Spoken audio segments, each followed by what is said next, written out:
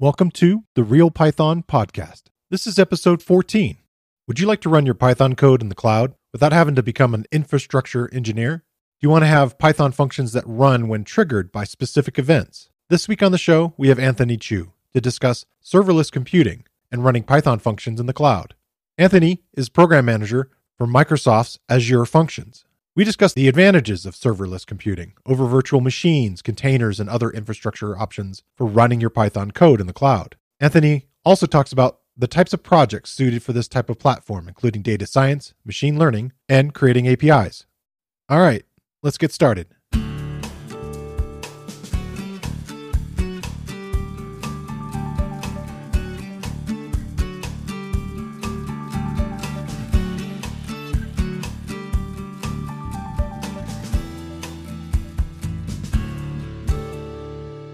My name is Christopher Bailey, your host. The Real Python Podcast is a weekly conversation about using Python in the real world, interviews with experts in the community, and discussions about the topics, articles, and courses found at realpython.com. After the podcast, join us and learn real-world Python skills with a community of experts at realpython.com. Hey, Anthony, I want to welcome you to the podcast. Thanks. Nice to be here. I know all the stuff with Microsoft, the Build conference just kind of ended. What were some of the things that you were involved in there? Yeah, I was involved in a few talks. Thankfully, I wasn't the main presenter. So my main goal was just to be there to read out audience questions. One of the cool things that we did was we ran it for 48 hours straight. And every session, we ran them 3 times. Oh my gosh. In different time zones. So we were able to interact with different people around the world. I'm not sure if we published the number of people that attended, but it was huge. So it was really cool because typically we only get about 5,000 or 6,000 people out to the Build conference. It's our smaller developer conference, but being online, we just opened up the doors and a lot of people came. So that was really cool. Yeah, nice. And they got to see the inside of our house and stuff like that. So cool. What is it that you do currently for Microsoft? Yeah, so I'm a program manager at Microsoft on our serverless computing platform, Azure Functions. Nice. And that's kind of partly why I wanted to have you on here, is to talk about serverless computing and how that could be useful for people looking to do, Python in that space now. So maybe we should start a little bit of background and talk about, what is serverless computing? Yeah, let's do that. So serverless computing at its core, I guess there's 3 things that we look at. One, as the name sort of implies, you kind of don't think about the servers.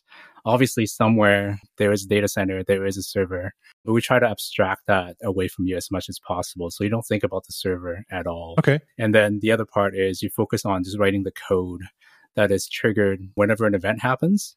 So you write this code that only has your business logic because the platform itself is actually listening for events and actually responding to events and then triggering your code. So if you kind of think about a typical, like a Django or Flask kind of application, you sort of have to kind of set up that application, a lot of boilerplate, and then you get to write that code that you've kind of, that you want to write for your business logic. Right. The interesting stuff. Yeah, the interesting stuff, that you kind of trigger off of HTTP. But for us, for a lot of serverless platforms, you're going to respond to other events as well, like things appearing in a queue or, some object appearing in object storage. Okay. So somebody could be dropping files somewhere. Yeah.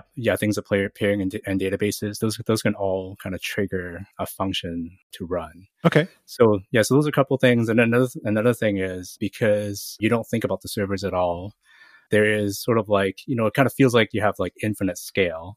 All right. Whenever you have one event running, or maybe you have like all of a sudden you have like 100 events or 1,000 events or more coming in at the same time, we make sure that there's enough infrastructure there to spin out as many copies of your functions as you need to respond to these events. And then when nothing's happening, we actually scale you all the way down. And then that leads me to the last part of serverless, which is you typically pay for only what you use. Okay. So that would, in a function, that would just be your function execution. So that would be how much memory and CPU your function use while it's running and how long it ran for. Okay. And it's literally like fractions and fractions of a penny for every execution. And I think we give you 1 million executions for free every month. And a lot of the other platforms do that as well. So you can get a lot of stuff done for basically free on these server platforms.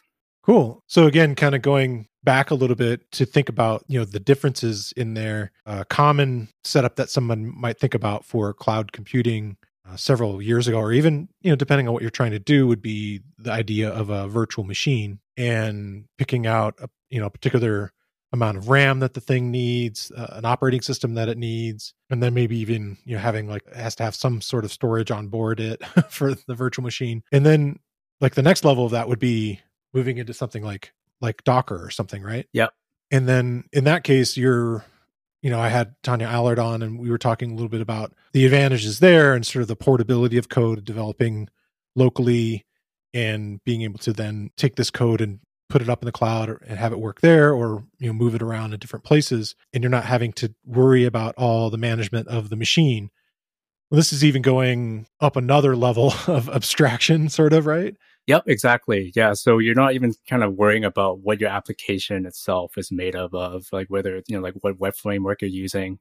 You're just writing that piece of code, and then you're just relying on the cloud provider to run that piece of code when you told it that it needs to be run. Okay, so it's going to figure out what it's going to need to respond to the code that you've written. Yeah, absolutely. So I already mentioned a few of the events that can trigger functions. So you can even have a timer running. So you can say, hey, trigger my function every 5 minutes. And the platform is going to just wake your function up. Right. And kind of call it every 5 minutes. And your code gets to run. So your code can be just a couple lines of code doing something simple. Because it's just code, you can bring in any packages that you want and actually do some pretty complex stuff with it if you wanted to. Nice. And I was noticing, I spoke to Tanya actually last week a little bit before having this conversation with you, and she had done a talk on PyCon 2020, a sponsored Microsoft talk, talking a little bit about doing Azure functions there, and gave a demonstration. And in her case, I think it was an example where it was a timer, and it was triggering a particular event to go out to the web, grab this information, pull all the data in, do the data processing, all that sort of stuff. But what I was impressed with is that setting it all up, she was doing most of it just inside of VS Code and using not only the Python plugin for VS Code, but also there's an Azure Functions thing that you can add to it. Is that right? Yep. So our primary development platform, or the development tool that we kind of support, is VS Code. So we have an extension there that allows you to just start up an Azure Functions application on your local computer. One thing we haven't talked about yet is that Azure Functions itself is all open source. So what that allows us to do is basically ship you that same runtime that we run in the cloud to your machine, so that you're actually running the same runtime locally in your machine, and you're able to attach a debugger to your code and actually step through your app as if it was running in the cloud. Okay. Yeah. And if you wanted to, you can also deploy it to the cloud from there as well. Testing it and going through everything. So what I was wondering about is, so in that particular case, with this idea of it being triggered, basically there's nothing really running at all, except for just things sort of asynchronously waiting for events to happen, right?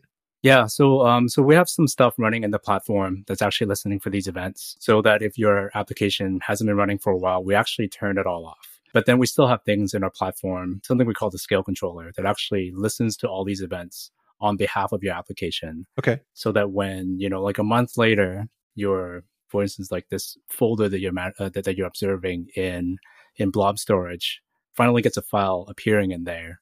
We will notice that and then wake up your app and then call it. And then your application will go and pick up the file, do what it needs to do with it. And then if nothing happens for another month, we'll just kind of shut you down for another month until something happens again. Okay. You used a term there that I see kind of thrown around a lot, and it's just kind of a funny term. And I just kind of wanted, maybe you could dive a little deeper into it. Blob storage? What is that? Yeah, so it's this object storage. So it's typically people putting files into a very highly scalable kind of a container that's in the cloud. Typically, you can access it using HTTP, but there's other ways of accessing it as well. You can potentially mount it as a file share. Okay, but it's just a fancy term for a giant hard drive in the cloud that I don't have to deal with. Okay, so you can use it. The one that I'm familiar with is S3. Is it similar to that in some ways? Yep. So blob storage is basically the Azure's version of S3. Yes. Okay. And so you can, like you said, you can have it so that, I think of Django apps or Flask apps that potentially could store rarely used files, or files that are a little bit larger than something you want to put inside of a database, and put them in that kind of storage. But on top of that, you could use this in a different way where it can be kind of a bit of a shared storage between, well, I think of virtual machines sharing this storage, but in this case, it could be these functions that are checking in that blob storage and using resources from it. Is that right? You could share it in that way? Yeah, absolutely. So you already mentioned that like you can store kind of like application level data or user level data into blob storage. But internally within Azure Functions, we also use blob storage to store your code. So it kind of stores as a zip file that we mount directly into a function when it's executing. Okay. So that's kind of how we can kind of spin you out into like 100 instances and they're all executing the same code. Okay. Yeah. And then another thing that, especially for Python, that's useful is that you can actually mount like an arbitrary folder from blob storage into your function app. So what people have, what we've seen people do, something that we recommend people do in Python functions, because we're doing a lot of machine learning, is that typically if you need to kind of do any inference with the machine learning model, you would ship that model along with the application. So that makes your application code, your artifact, kind of huge. And then every time you iterate on a new version of that machine learning model, you have to deploy a whole application again. So that's not necessarily a great thing to do. Like it's totally doable. And I've seen a lot of people be successful with that, with a really kind of good CI/CD pipeline. But if you're just like, for instance, you have different teams writing the actual code that runs, like kind of like the server, the sort of the serverless function itself, like actually like writing the application code, but maybe you have another team of data scientists that are actually iterating on these models. You might actually want these things to deploy differently or separately. Okay. And that's where like being able to mount a folder from blob storage into your function app is really useful because whenever the machine learning model needs to be updated, you can just update it in that folder. Potentially just upload a new one so you don't even erase the existing one. And then just tell your function, hey, now use this one. You don't have to redeploy your function. Maybe just reconfigure it a little bit, just pass it a new value. And then it starts using the new model. So that's really useful that way. So you don't have to redeploy your app. Okay. It kind of brings up two kind of questions I have. Has Azure Functions always been friendly with Python, or is that something that's kind of new? It's fairly new, new as in the last year or so. It became generally available within the last 6 or 9 months. So yeah, it is fairly new to Azure Functions. So the other languages that we support are, of course, with Microsoft. So we support C#, JavaScript, Java, even PowerShell for a lot of automation scenarios. We also have a feature called custom handlers that allows you to bring your own language runtime to functions as well. So Python's one of the ones that we added fairly recently. And because of the way that we kind of designed the functions platform, I kind of talked about the triggers, but we also have these things called bindings that I can talk about a little bit later. But all these things just light up in your function app. Okay. And don't really necessarily have to be rewritten by us to kind of support all these different languages. They just happen to work. So all the triggers still will work for Python the same way that they do for JavaScript, for example. Yeah. Yeah. And then these things called bindings, they're a little bit unique to us or to Azure Functions. So you can have a concept of input and output bindings. So we kind of already talked about triggers. So like say an HTTP request comes in, so your function will be handed the HTTP request, or maybe something like a message appearing on a queue. You will be given the contents of that message. That's pretty standard. That's pretty typical. But what we also allow you to do is you can set up these things called bindings. So you, for instance, an input binding, something that's pretty common is maybe you're kind of writing a serverless API, right, a web API, so that when you get a web request, if you want to look up a customer without bindings, what you would do is you would get the request that says, I want, Christopher's information. And then you would have to create you have to kind of load up the SDK in your code for your database or your data store, and then use that to interact with that data store to pull back that data, maybe manipulate it, and then return it.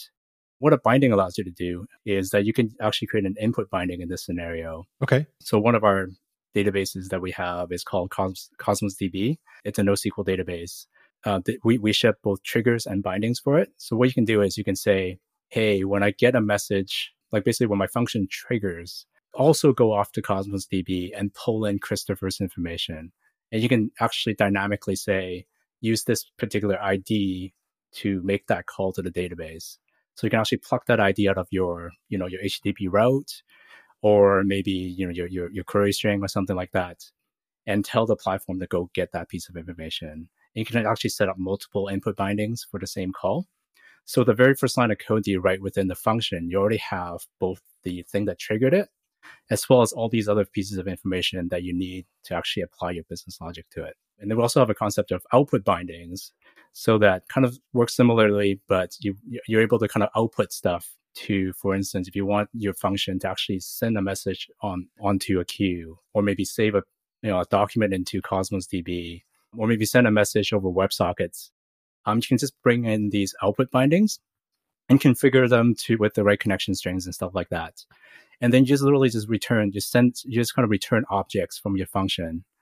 And then the bindings infrastructure will just know what to do with it. So you just return maybe a string or maybe even a JSON to a queue output binding. And that magically just shows up as a message on the queue. So again, that saves you from bringing in an SDK to actually deal with all this stuff. And write all that code that does the connective stuff. Yeah, exactly.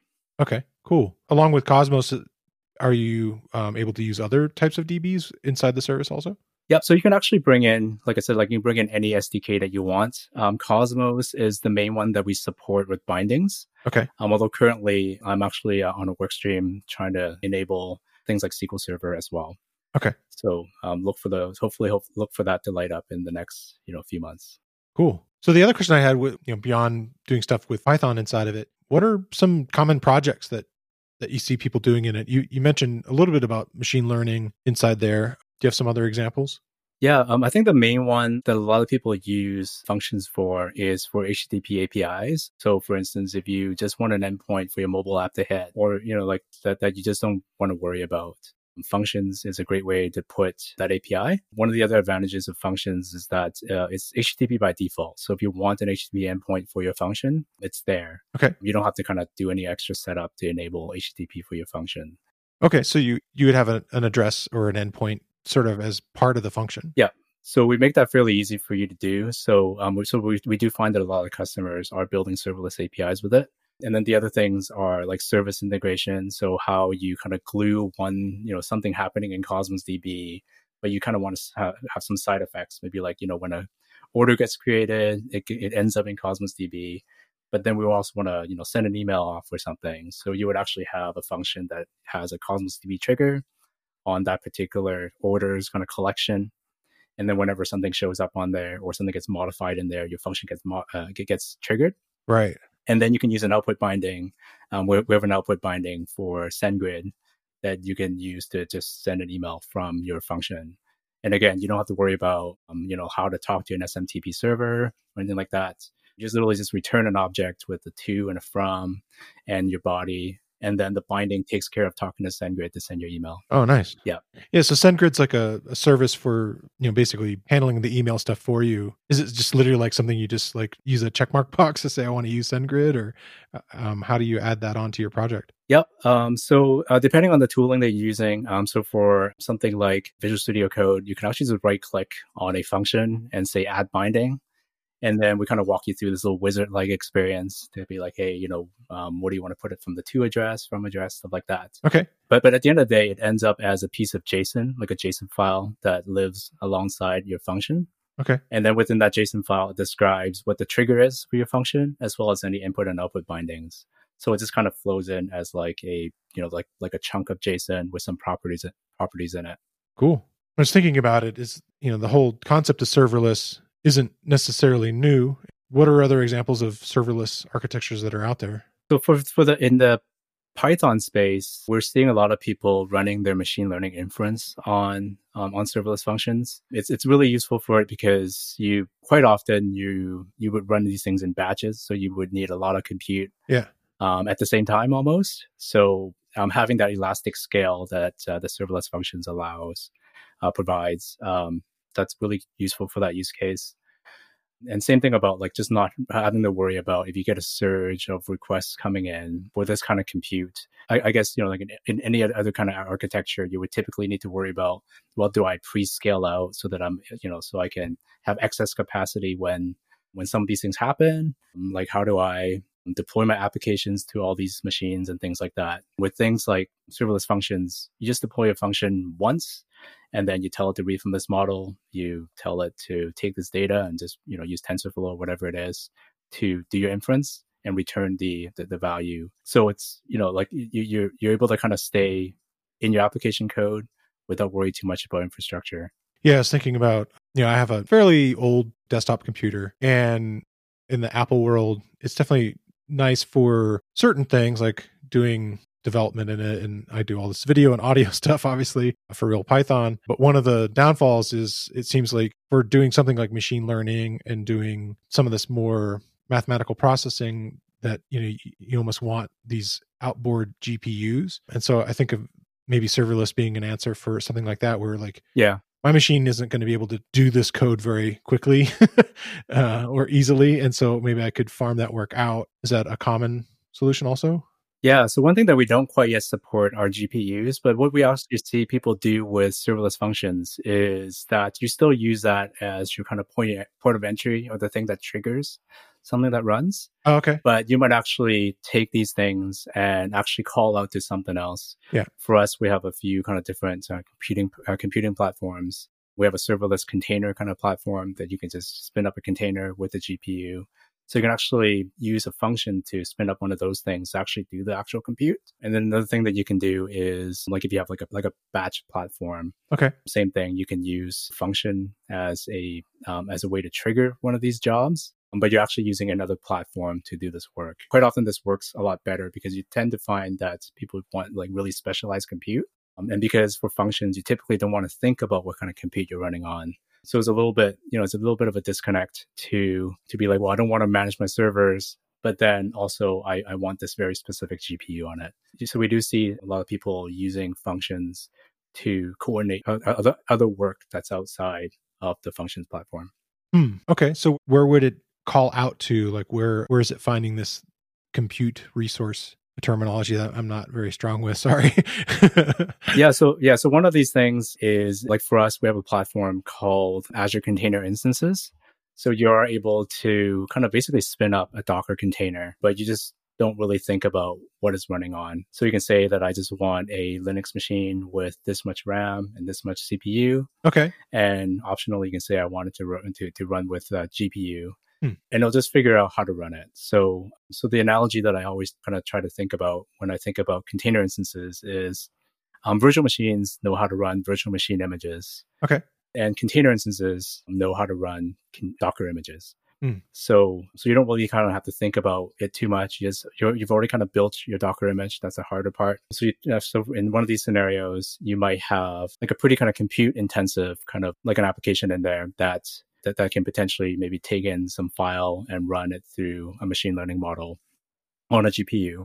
Or maybe you're actually doing the training phase of your data science workflow in there. And what you can do with functions is that using like an SDK, and every function, you can actually assign an identity to it. And in Azure, you assign an Active Directory identity to it. Sure. And you use that identity to actually talk to Azure with your SDK without really writing any extra lines of code to spin up one of these Azure container instances, for example, so that when a job... So it's acting like a user, sort of? Yeah.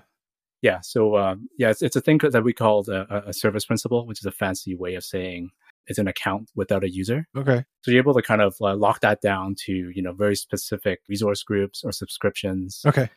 So they can only do the things that you told it that it can do. All right. Or you told Azure that it can do. Right. Okay. These are the only places you can go, and these are the only things that you're allowed to do. Yeah, exactly. So you're able to use that in your function code to spin up these containers if you wanted to, that actually does the more heavyweight compute. This week, I want to shine a spotlight on another Real Python video course. It's called The Beginner's Guide to Pip. It's by Real Python instructor Austin Sapalia. Pip is the standard package manager for Python, and it allows you to install and manage additional packages that are not part of the Python standard library. In the video course, you'll learn about installing additional packages that are not included with the standard Python distribution, finding packages that are published to the Python package index, PyPI, managing requirements for your scripts and applications, and uninstalling packages and their dependencies. I think it's a worthy investment of your time. This course is a great introduction to pip for those who are getting started with Python, and for those who want to understand more about what is happening when you use it to install new packages into your environment. And like most of the video courses at Real Python, The course is broken into easily consumable sections, and you get code examples for the techniques shown. Check out the video course. You can find a link in the show notes, or you can find it using the newly enhanced search tool on realpython.com. I guess kind of going back a little bit to talk about, setting this all up, would you say that VS Code is the preferred platform for that? I mean, I know it's open source in the sense that, it's basically freely distributed and you get it on Windows and Mac and Linux. I even installed it on a Raspberry Pi. So is that the preferred platform for working with the Azure functions? Yeah, VS Code is definitely the thing that works the best for pretty much all the languages. For Python, we do have folks that want to use things like PyCharm and stuff like that. So for those, currently, we don't have integration with PyCharm yet. Okay. But what we do have is we have a pretty decent CLI that you can download called the Azure Functions Core Tools. Okay. And that just has a bunch of commands in there that allows you to initialize a project. So a project is basically a folder. So you can call func init, and then that kind of creates all the files that you need to get started with the application.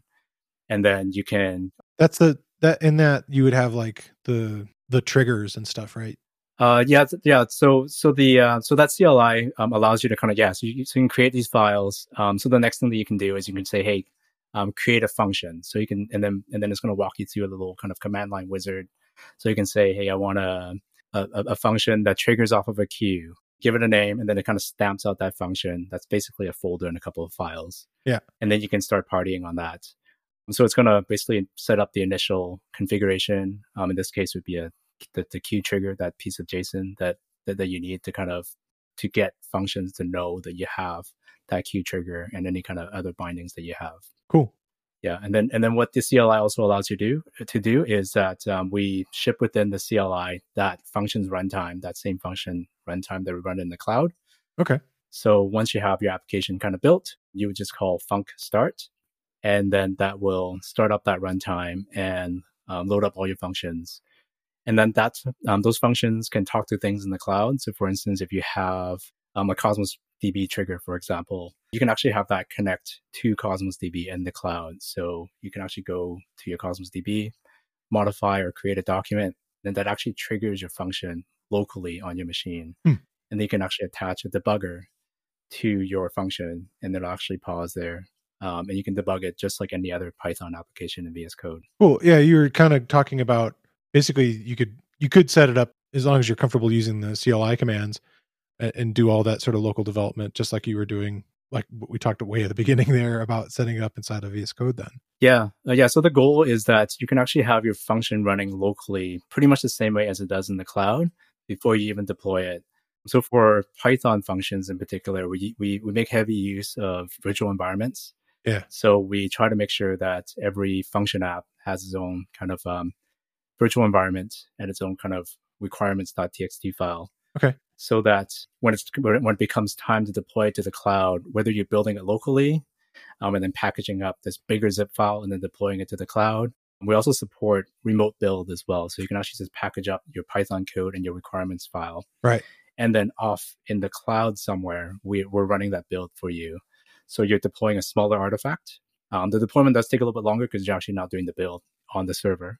But at least you don't have to kind of worry about running that build, especially if your application actually depends on something that has some native dependency. So for instance, if you're running on Windows or Mac, okay, but you actually need to kind of pull in a library that actually has a native dependency on something that's built for Linux. So if you actually package up the app that you built on your Mac machine, for example, and then ship it off to Azure, it might not work because that particular package that you brought in has a dependency that is platform specific. So what we kind of allow you to do is run this build in the cloud. So that build runs in the same environment. In our case, it's Linux, as it's running on when the function is actually triggering in the cloud. Okay. So it's able to pull in the right dependencies and build that package that's guaranteed to run well on our platform. Yeah, and I was thinking that one of the things while I was watching Tanya's demonstration, the YouTube video, she was also in setting up that virtual environment. She was picking the version of Python that she wanted to use in there, obviously with now a yearly update schedule and some interesting stuff coming down the pike with new versions of Python. It's something you would want to be able to at least plan for and test for. So that's kind of nice. But so the whole thing is basically the serverless base is on Linux. Yeah. Yeah. At least for Python, we know that Python runs really well on Linux. So we just make sure that that is the place where we deploy Python apps. For some of the other applications like .NET apps and JavaScript apps, we actually give you the opportunity to choose whether you want it to run on Windows or Linux. For the most part, it doesn't make that big of a difference. You might actually have something that depends on a specific platform where it might matter, but for the most part, they just deploy and kind of run the same way. Yeah, and then if for some reason that you just need a very special environment, so sometimes we kind of, in Python, some people might want, like, what if I want Conda and like some kind of specialized Python environment? We actually allow you to bake your own Docker container. So the Docker container itself will have the environment, like basically all the stuff that you need that we don't have in our platform natively. And then it also contains the functions runtime, as well as the bits that allow you to run Python functions. And then, of course, you have your Python code in there as well. Cool. Using the same functions core tools tooling, we help you build that Docker container, and then you can push that off. Actually, I think we even help you push that off to a registry somewhere. And then now you can, so instead of deploying code to our platform, you can say, hey, please run this Docker container. Sure. And then so you have a very specialized container that has all the stuff that you need.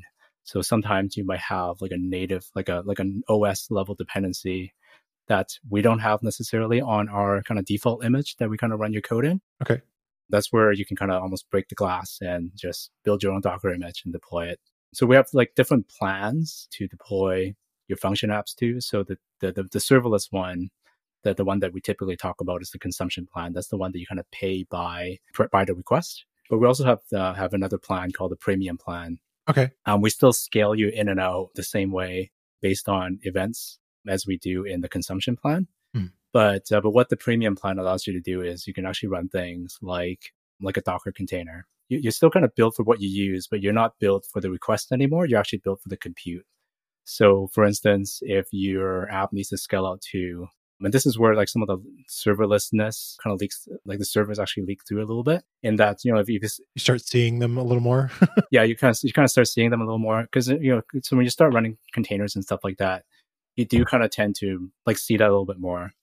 So you kind of build for the number of seconds your code is running. Yeah. But aside from that, it more or less scales the same way. You have more compute choices. You can actually have like beefier machines if you wanted to than the single core machines that we run your code on. Okay. So sometimes you might need to kind of choose that, or if you have some kind of special networking options that you need. Currently, we have some more advanced networking version options, our premium plan. So you can kind of pick and choose. And one thing that we haven't even talked about yet is that with Azure Functions, you can actually run it almost completely outside of Azure in a Kubernetes cluster. So because your functions runtime is now baked into a container, you don't have to run that container on our cloud. You can go off into maybe your company's Kubernetes cluster. Like an intranet kind of thing. Yeah, and just deploy it to your Kubernetes cluster inside your firewall. You can still take advantage of that same programming model, so not having to worry about building the app itself and only focusing on what's on the function. Okay. At the end of the day, you're just deploying it instead of to our compute, you're deploying it to Kubernetes in this case. And that scale controller that I talked about earlier, the thing that knows how to listen to events and scale your app in and out, we actually ship an open source version of it. Okay. So that's going to help with the infrastructure there too. Yeah. Okay. Yeah. So you can actually use that to scale your function app to basically 0 on your Kubernetes cluster. Yeah. Without doing really a lot of work. You just have to deploy this extra component to your cluster. And then you kind of have the same kind of scaling that we offer in the cloud. So all of a sudden, this thing that you're listening to, whether it's like a RabbitMQ queue or like a Kafka cluster that you're kind of listening to, like if all of a sudden you get a bunch of messages show up in there, this component called Kata, Kubernetes Event-Driven Autoscaler, will automatically scale out the number of pods that are running your application so that you can consume those messages or whatever it is as quickly as possible. And then when it's done, you'll notice that your queue is empty, and then it'll actually scale your application down, eventually down to 0. But then it's still, centrally monitoring all the different function apps, event sources for you, even though there's no instances of those apps running anymore. Huh. until they need to spin up new instances again. I mean, it sounds like Kubernetes is like a whole rabbit hole that I haven't even dived into in the podcast yet. What I'm thinking about is that what you're saying with the system is in some ways you're not having to do quite as much. I don't know, I forget the term for the role that is involved, sort of infrastructure engineer. It sounds like it can kind of automate a lot more of that infrastructure engineering for you. Yeah, for sure. So like typically, if you have like a Kubernetes cluster, you normally have like a specialized team that kind of, that's in charge of operating that cluster. Yeah. As a developer, you typically don't want to worry too much about that cluster, how it works, patching and all that stuff. You just want to deploy your code. Right. So in this case, you have to do a little bit more in that you have to build that Docker container with your application in it. Hopefully. But then from there, you should just be pretty easily deploy it to your Kubernetes cluster, either through your CI/CD tool or some other means. And then it should just run. And because we have, you can install that scale controller, that Kata component in your cluster to do that scaling. Okay. It'll just notice that your app got deployed, and it understands the different data sources that you need to listen to. And then it just starts listening to those data sources, those event sources, and starts scaling your application in and out. Yeah, cool. So we dove a little deep into advantages. We talked about the idea that it's kind of nice in the sense that it's not your computer with serverless. The ability to grow and handle lots of events, and when nothing's going on, to basically scale back down to nothing. The idea of it being set up to be triggered, the idea of like, having an IP ready to go for it, and kind of a nice, easy way to create an API without necessarily having to, get into hosting and all the stuff that's kind of maybe involved in that. Am I missing other advantages? I think we hit quite a few of them. Yeah, I think we hit most of the key ones there. Yeah, like you covered them pretty good there in that recap. Okay. So what are disadvantages? Why wouldn't you want to go this route? You actually kind of covered it there as well. It's not your computer. Yeah, it's not your computer. It's not my computer. Okay. So you don't get the knobs that sometimes you need to kind of tweak, right? Like you don't, like, for instance, have control over that IP address that you really want to control. Or some of that you can kind of solve by shipping a container instead. Okay. Getting that more advanced plan kind of going. That's not always possible. So you have less control. And then the other thing is, because we are charging you by the request, we have to be super smart about how we scale your application in and out. So sometimes we scale your application down to 0 when nothing's happening. And it might actually take a little bit of time for it to notice something that is happening. Right. So for HTTP, it might be a couple of seconds, maybe even a little bit longer, to perform what we call a cold start. Right. I was thinking that. But a cold start really only happens, or is only usually noticeable when you're scaling from 0 to 1. Right. What our kind of load balancer does is that it kind of just holds on to that request while your application spins up, hopefully within a couple of seconds, and it starts routing requests to it. And then there's a slight difference between how Azure Functions implements our runtime, I guess, versus some other platforms. So for us, we can actually handle many concurrent requests inside of a single instance. So even though the cold start might be a couple of seconds, once that spins up, that single instance can actually handle multiple requests. So for instance, if you have all of a sudden, 10 or 20 requests hitting this thing at one time, you kind of just pay for that cold start once, assuming your app was actually sleeping. And then after that, it just responds really, really quickly. And you mentioned it there, other services. So the one I was familiar with before Azure Functions would be Amazon's Lambda. Is that correct? Yep. Okay. Are there other companies that have these kind of serverless tools out there? So I guess the other main one is Google with Google Cloud Functions, as well as Cloud Run, which is a pretty interesting spin on serverless. So you can actually run any container that speaks HTTP.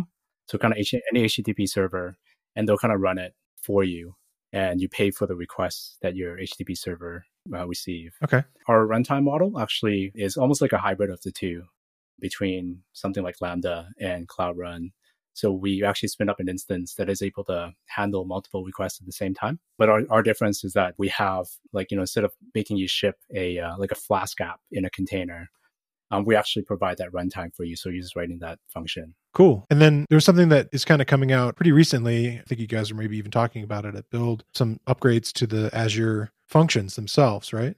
Yeah. So the main one is that that we're announcing Python support for this feature that we have called durable functions. So durable functions, in a nutshell, is a way for you to kind of describe or write these longer running kind of workflows or orchestrations in a serverless manner using application code. Okay. So I guess one thing that we can do is we can kind of talk about some of the disadvantages of serverless functions typically. So for instance, if you wanted to run like a ETL job, for example, or some other kind of long running job. Okay, so you're doing I forget the term, it's extract, transform, Yeah, and load. Okay, so it's like basically data processing to get stuff into a database the way you want it. Yeah. Right. Yeah, sometimes those run on a schedule overnight. It could take a few hours. Like they could fail halfway through and things like that. So for all the serverless functions platforms, there is a time limit on how long functions can run. Okay. So in our case, it's in Azure Functions, it's 5 minutes. You can extend it to 10 minutes if you wanted to. Other platforms are about the same. Maybe they can go up to 15. I mean, some of our other plans will actually allow you to run almost for as long as you need to. Like, for instance, in Premium, you can have it run for an hour or maybe even longer. But the problem with that is, like, these longer running jobs typically do a lot of stuff in it.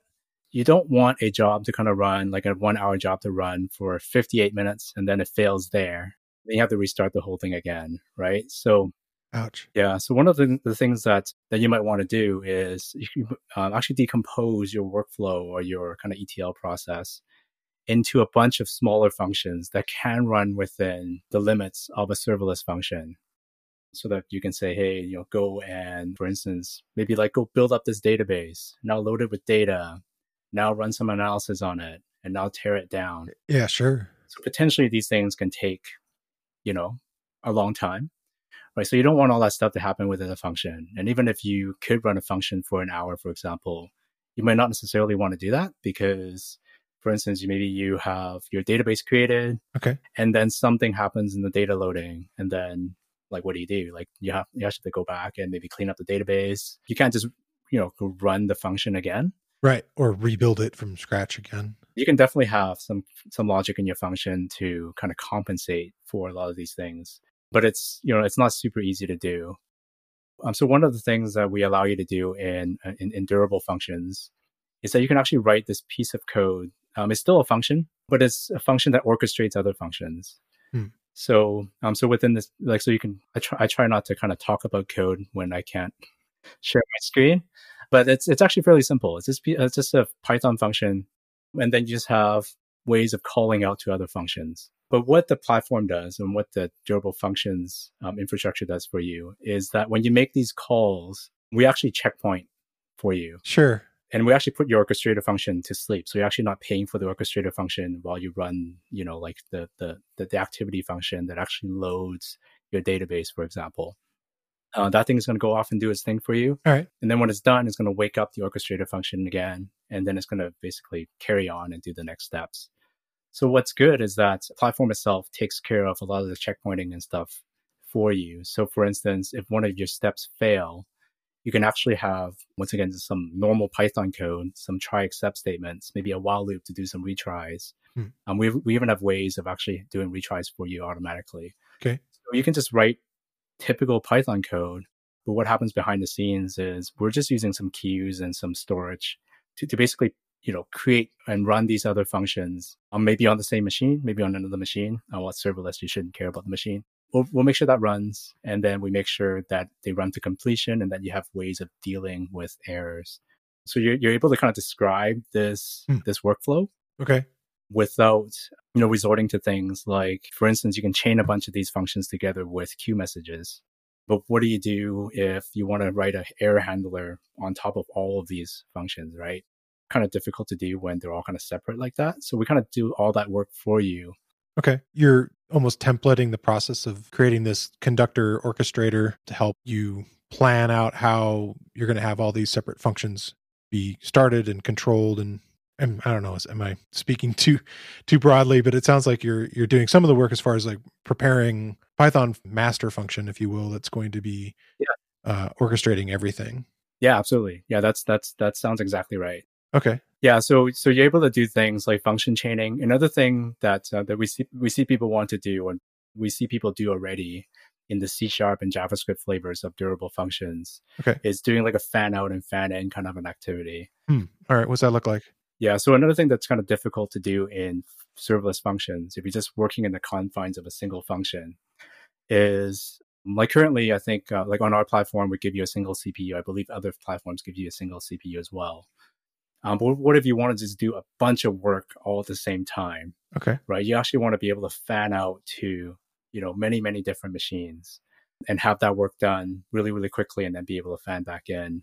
Without durable functions, you can still do that. You can create basically a queue and you just chuck a bunch of messages on it. And then that will trigger a bunch of functions that respond to those messages. And then they will run on different machines and complete those jobs relatively fast.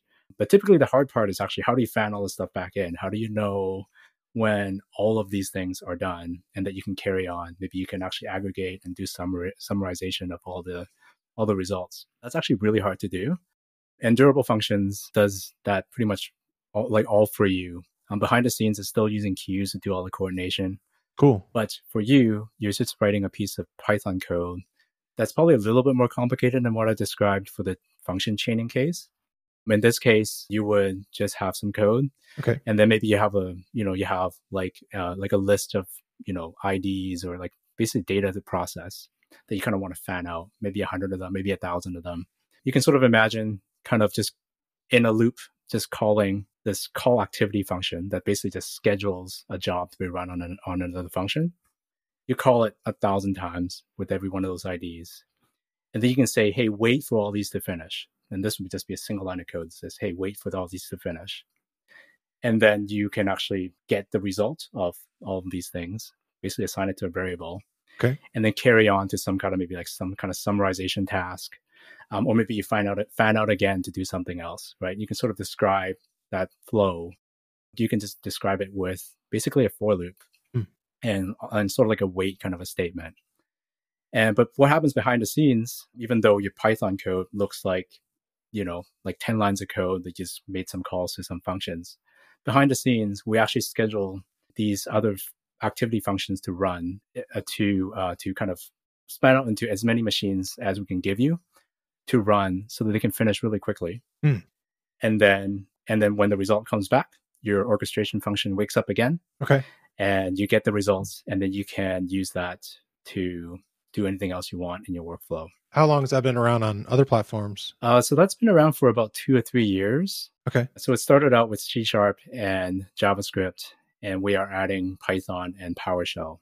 So we're seeing a lot of people for Python, a lot of people who want to use it for machine learning scenarios, like basically fanning out to do a lot of just like machine learning kind of inference. Yeah. And also a little bit of automation as well. So if you kind of want to be able to orchestrate like other pieces of, like I was saying earlier, like you can actually tell other pieces of compute to do stuff in Azure. So so we actually have some customers who have like thousands of these machine learning jobs that they want to run. Huh. They don't necessarily want to run them on functions because, like, to be quite honest, like it might not be the best place to run it because of the CPUs that we have. But they use functions and durable functions to actually orchestrate the running of this other compute. So for instance, you can, the very first step would be, hey, just get all the data that I need to process. And then maybe the second step is I want to spin up all the compute that I need for my job. Okay. And then you can kind of do this while loop thing and actually send the jobs to the different pieces of compute that you've spun up. Right.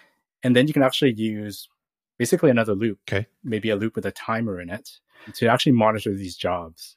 And the way that these timers work, it works kind of the same way as if you were just calling out to a function. When you call one of these timers and say, hey, wait 5 minutes before you check again, or maybe even wait a day, wait a few days before you check something again, it actually puts your orchestration function to sleep. So your orchestration function doesn't cost any money at all. Like every time the orchestration function runs, it literally runs for like a few milliseconds. So it's basically free to run. And all these other activity functions are built the same way as we bill you for regular Azure functions. Yeah, that makes sense. So you're able to kind of do this kind of like provisioning some machines and almost like a function chaining kind of a thing. And then you got fanning out all these jobs to all these machines to actually do. Yeah, it's just like this really powerful controller you're building. Yeah, and then you would have another loop, or you can even have a loop for every piece of compute that you spun up that's able to monitor what's happening in there. Again, you can describe it in an orchestration. You can actually, like if your orchestration gets complicated, you can actually split them on the sub-orchestrations. Okay. So an orchestrator can actually call different orchestrators that actually end up calling activity functions. We actually have some customers that are Right. that have these things nested pretty deep. Wow. And they're like running at like very, very high scale. So it's very kind of interesting to see what you can do with it. But at the same time, you can reason about it, the code fairly easily, because typically, if done right, these orchestrator functions are like 10, 20, maybe 30 lines of Python code. So you can actually just read through what your workflow looks like. You can see at a glance what the error handling and retry logic looks like, because they're just try except statements. They're just while loops. So typically, you are able to express your workflow a lot more easily than, say, for instance, like maybe you can describe a workflow in a piece of JSON, but that becomes a little bit difficult to do when your workflow gets more than a few steps with some error handling and stuff like that. Yeah, you really get into actual logic. Yeah. Going inside of it. Cool. So when's that coming online? So we're hoping that by the time that this podcast airs, that we will have the public preview of it. Cool. Even if we don't, I'll share a link to this kind of pre-public preview tutorial thing that you can try. All right. Sounds good. Awesome. So I have a couple questions that I hit on weekly here on the podcast. And so the first one is, what's something that you're excited about in the world of Python? It could be a package, it could be hardware or an event. Yeah, so this is something that I've actually started literally looking into today. So one thing I didn't mention is that I'm a bit of a polyglot, and okay, I am fairly new to Python, like within the last year, maybe using it casually for like a year and a half. It wasn't until I kind of like took over some of this Python and durable functions for Python stuff that I started kind of diving into it. But on other platforms and other kind of frameworks and stuff, I've always been like super fascinated by these real-time frameworks, things like Socket.io on Node. On .NET, there's this thing called SignalR. I've actually, like, we actually have a service in Azure that all it does is WebSockets as a service. Called the SignalR service that I've been really involved with. We even have a binding in functions to send messages to connected clients over WebSockets, thousands and thousands of them, by just returning a piece of JSON to a binding. So I've always been like super fascinated by real time on pretty much any kind of web framework that I kind of work with. So I've been trying to dive into like, what is the Socket.io equivalent on Python and in Flask? And I kind of discovered that they actually have Flask Socket.io. So I'm going to start diving into that and seeing what kind of silly stuff I can do with real time on Flask. Cool. And I don't know, this might actually be pretty related to that. The other question is, what do you want to learn next in Python? So another thing that I've been kind of diving into, especially as I kind of start learning about how like a lot of these workloads run on Azure Functions, especially like CPU intensive kind of workloads, is how like threading works in Python. So things like async.io, there are sort of like parallels, or at least I can reason about them. Sure. Kind of the same way as I do with the event loop in JavaScript, for example. Threading is something that kind of caught me by surprise, in that I just thought that if I just put stuff onto threads in Python, that they would just run on multiple CPUs. Turns out it's not necessarily that simple. And actually, like the first things that I actually did was kind of like, once I kind of realized that wasn't that simple, I Googled it and actually landed on a real Python article. Cool. So I'm just diving into the different behaviors and threads and what they're good for, and more importantly, what they're not good for in Python, and different ways of getting around that. So really kind of fascinated by a lot of this stuff. Yeah, awesome. That's something I want to dive into a little more myself. Thinking about bringing somebody in from the team to talk about threading. Oh, I would love to hear that. Okay, cool. Well, I really want to thank you for coming on the podcast and taking time to talk to me and tell us all about serverless. Yeah, thanks so much for having me. All right.